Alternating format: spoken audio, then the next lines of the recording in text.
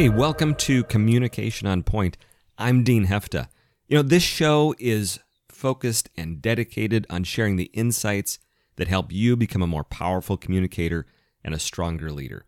And today, I want to dive into some of the basics, the foundations, and talk about what is communication. There's a saying that says, the greatest myth around communication is that it has occurred. It's so true. So much of the frustration we experience in our life, the things that we encounter that annoy us, really can be traced back to our belief that we have had communication. And it's a lot deeper than that. There's a lot going on when we're interacting with other people that can lead us to being frustrated when we don't get what we expect. And it really is that expectation that sets the stage for the frustration that we end up having. So I believe that as we get more aware, more tuned in to what's happening when it comes to communication, the better job we're going to be able to do in getting the outcomes that we really want. So there's a few things that I want to dive into today when we think about communication. What does it take to be a great communicator? Because when you look at people that have been successful in their lives, built successful lives, one of the commonalities that you see is they are typically good communicators. And that communication happens to ourselves, how we communicate internally, and with others, how we understand, how we're able to share ideas, how we're able to get our point across. Influence requires good communication. And so being able to break it down and dive into these pieces, that's really the intent of this podcast. I bring guests on so we can hear their insights on how they go about communicating in all different aspects of the world. Maybe they're not communication specialists, but if they're successful, if they have insights on their area of expertise, there is going to be an element of communication. But we're also going to spend time diving into different topics that I'll just talk about, that will share some insights, some of the experiences that I've had, some of the observations that I've made. And so today, the question is, what is communication? And what do we need to understand about it? If you get to just defining it, what is communication? It's at its essence just the exchange of information. One of the tools that I use in training and coaching and helping people improve communication is, I believe, one of the most powerful tools of personal insight and improving the interactions that we have with people, and that's process communication model. It was created by Dr. Taby Kaler many years ago and has gone on to really impact organizations and individuals around the world. And I've found it to be tremendously powerful in how it breaks down the different pieces. And so over the course of different episodes, you will hear me reference some of the insights from PCM to help us improve our communication skills. And in PCM, when we talk about communication, communication is really about an offer and an acceptance. So for communication to occur, we need to offer, we need to send something out. It needs to be accepted back.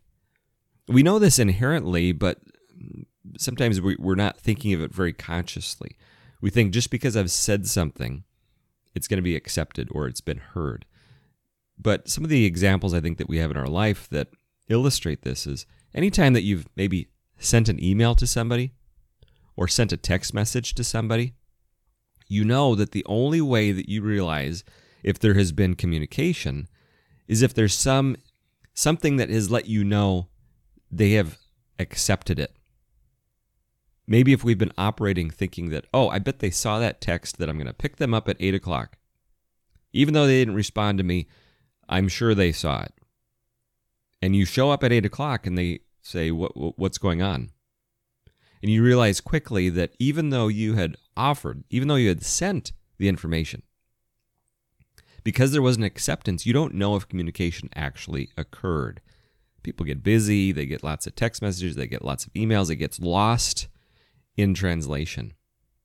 And so we're looking for, and that's why we appreciate when somebody just sends a got it or okay to the email, to the text. There's some sort of acceptance that closes the loop. You can think of it as a loop that needs to be closed for us to have communication. And so when we flip that around and say, okay, when I'm on my end and I receive something, I know that I've received it. But the other people, they don't have that same understanding in their head. So what can I do to make sure that they know so I can complete the loop for them? So offer and acceptance. And from PCM, when we think about communication,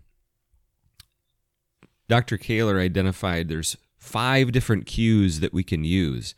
Now, these cues give us insights into the strongest way that different people are going to communicate. So we use it to get better understanding of their perceptions and their personality and all of those things. It's extremely powerful. But understanding that these 5 cues are really there also as tools to help us understand ways that we can gather acceptance.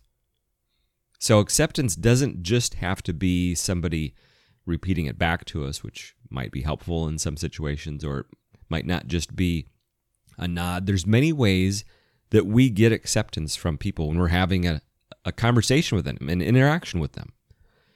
And so the 5 cues that Dr. Kaler identified are words.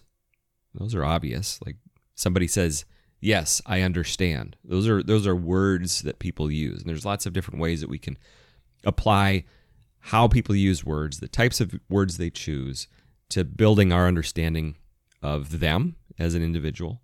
But at the very essence, we can use words. We can use their tones. When somebody says, "All right, that's fine." Okay, right now we have some discord between the words, they're saying that's fine, and the tones. And subconsciously, we believe that tone even more so than the word. So tones are important. That's giving us information. It's a type of acceptance that we're seeing. It's giving us something. Gestures. Maybe somebody shrugs their shoulders. What kind of gestures they might use. Maybe they're counting on their fingers or giving us the thumbs up. There's different gestures that also give us information back. There's facial expressions. Maybe it's kind of the wrinkle of the nose, the roll of the eye. Those facial expressions also add to the acceptance, to the information exchange.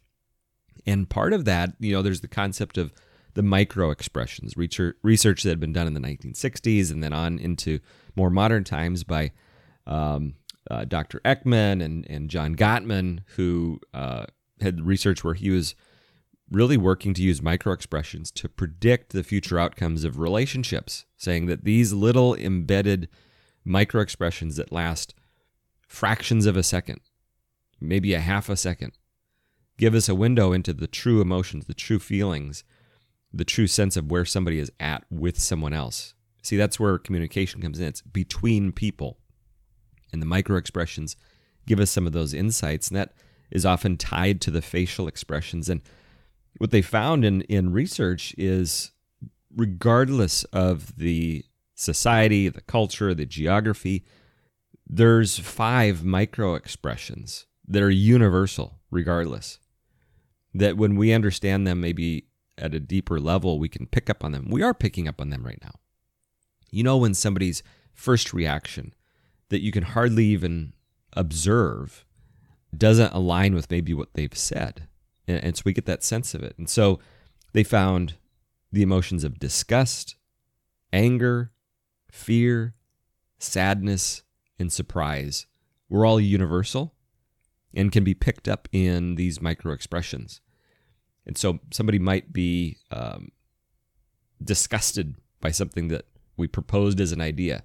And the words that they use is, "Oh yeah, that sounds like a great idea," but we kind of inherently know that first reaction, that microexpression they had, was one of disgust. And that allows us to stop and just dive more deeply into the conversation and build that understanding of what's underlying the surface here. What do we really want to understand? What's going into this? And so the 5th is postures. How are they sitting when we're communicating with them? Are they beginning to lean in and perk up? Or are they starting to turn away? What does this mean for all of these things that are going on, and how we're understanding these offers and how we're accepting information going back and forth and between people? So it's very important. Words, tones, gestures, facial expressions, postures, and being tuned into them.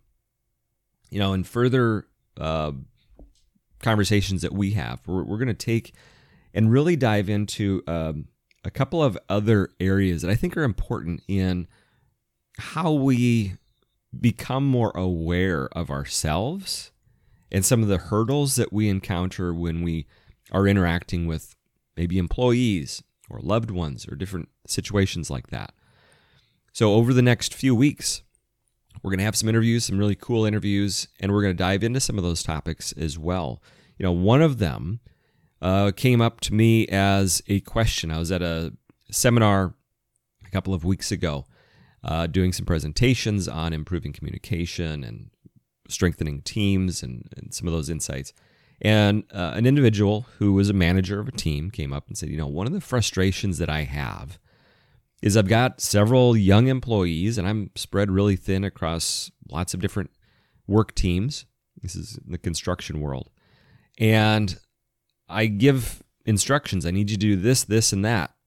And then they nod their head and say yes. And then I leave, and then I come to find out they didn't do those three things, and it's frustrating for me. So we're going to talk about some of the things that are at work and at play in situations like that come up, because it's real for any of us that are working with people. We have those things. So we'll be able to get into some of those. Next week, we've got a fun conversation with Bill Gertine.